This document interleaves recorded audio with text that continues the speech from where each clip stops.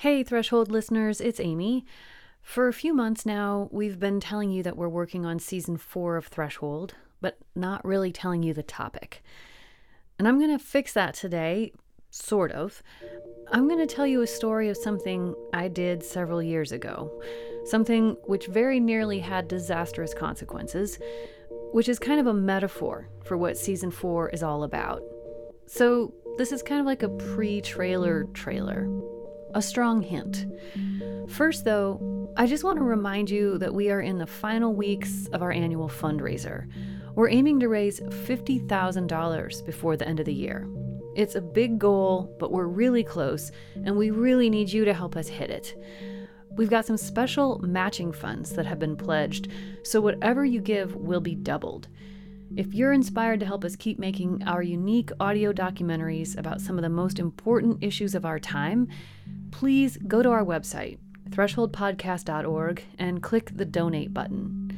Thank you so much for your support. Again, the place to go is thresholdpodcast.org. And now for the story.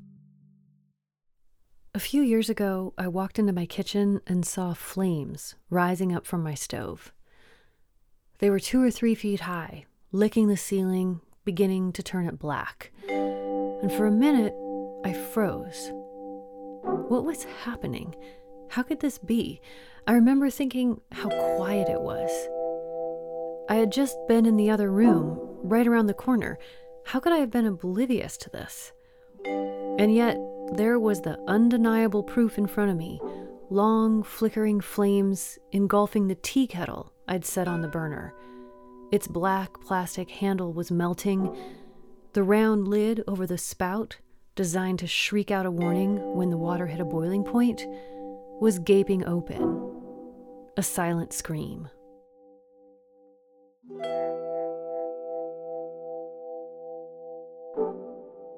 Back in the 1980s, some scientists walked into our global kitchen and said, "Hey, there's a fire here." And for over 3 decades now, we've mostly been standing there watching it, stunned into inaction. Not all of us. Some people have been trying to sound the alarm. Others have been busy devising ways for us to put it out. And of course, some people have spent their time trying to convince themselves and others that there's not really a fire there. But many of us have just been sort of paralyzed, unsure of what to do, and struggling to really take in the information. Meanwhile, scientist after scientist has entered the kitchen and confirmed what the first one saw. Yep, it's a fire, and it's a scary one. And it's getting bigger. If we want to keep it from raging totally out of control, we have to act definitively now. We understand the basic science here. We have got this nailed down. Climate change is real, and it is us. I know you already know that the climate crisis is urgent. That's not news. But in a way, that's the problem. Because we've known about this for more than 30 years, we've grown a little numb to just how urgent our situation is and how precious this time is right now, when we still have a chance to make decisive change. Any reality we are given is not set in stone. It can be changed. The mind-boggling reality here is that all of us who are alive today are holding the future of human civilization in our hands. That's such a ridiculously huge statement, it's hard for me to even say it. So I'm going to return to metaphor. To me, in my kitchen, coming upon that fire on my stove. I don't know how long I hesitated. It was probably just a few seconds. I vaguely remember spinning around in a circle, like a chicken who'd just seen a fox. But I snapped out of it, grabbed the fire extinguisher, doused the fire, pulled the kettle off the burner, turned off the stove.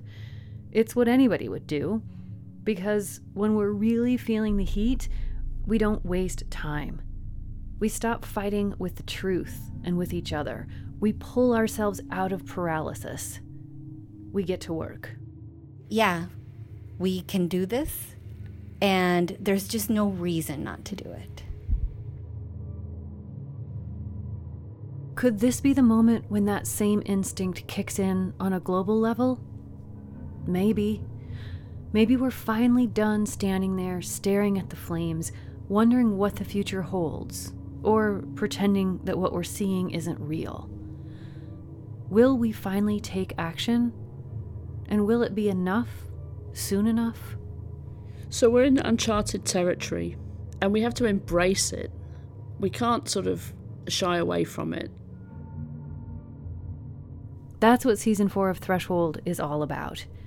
We're planning to start releasing in just a few weeks. Stay tuned.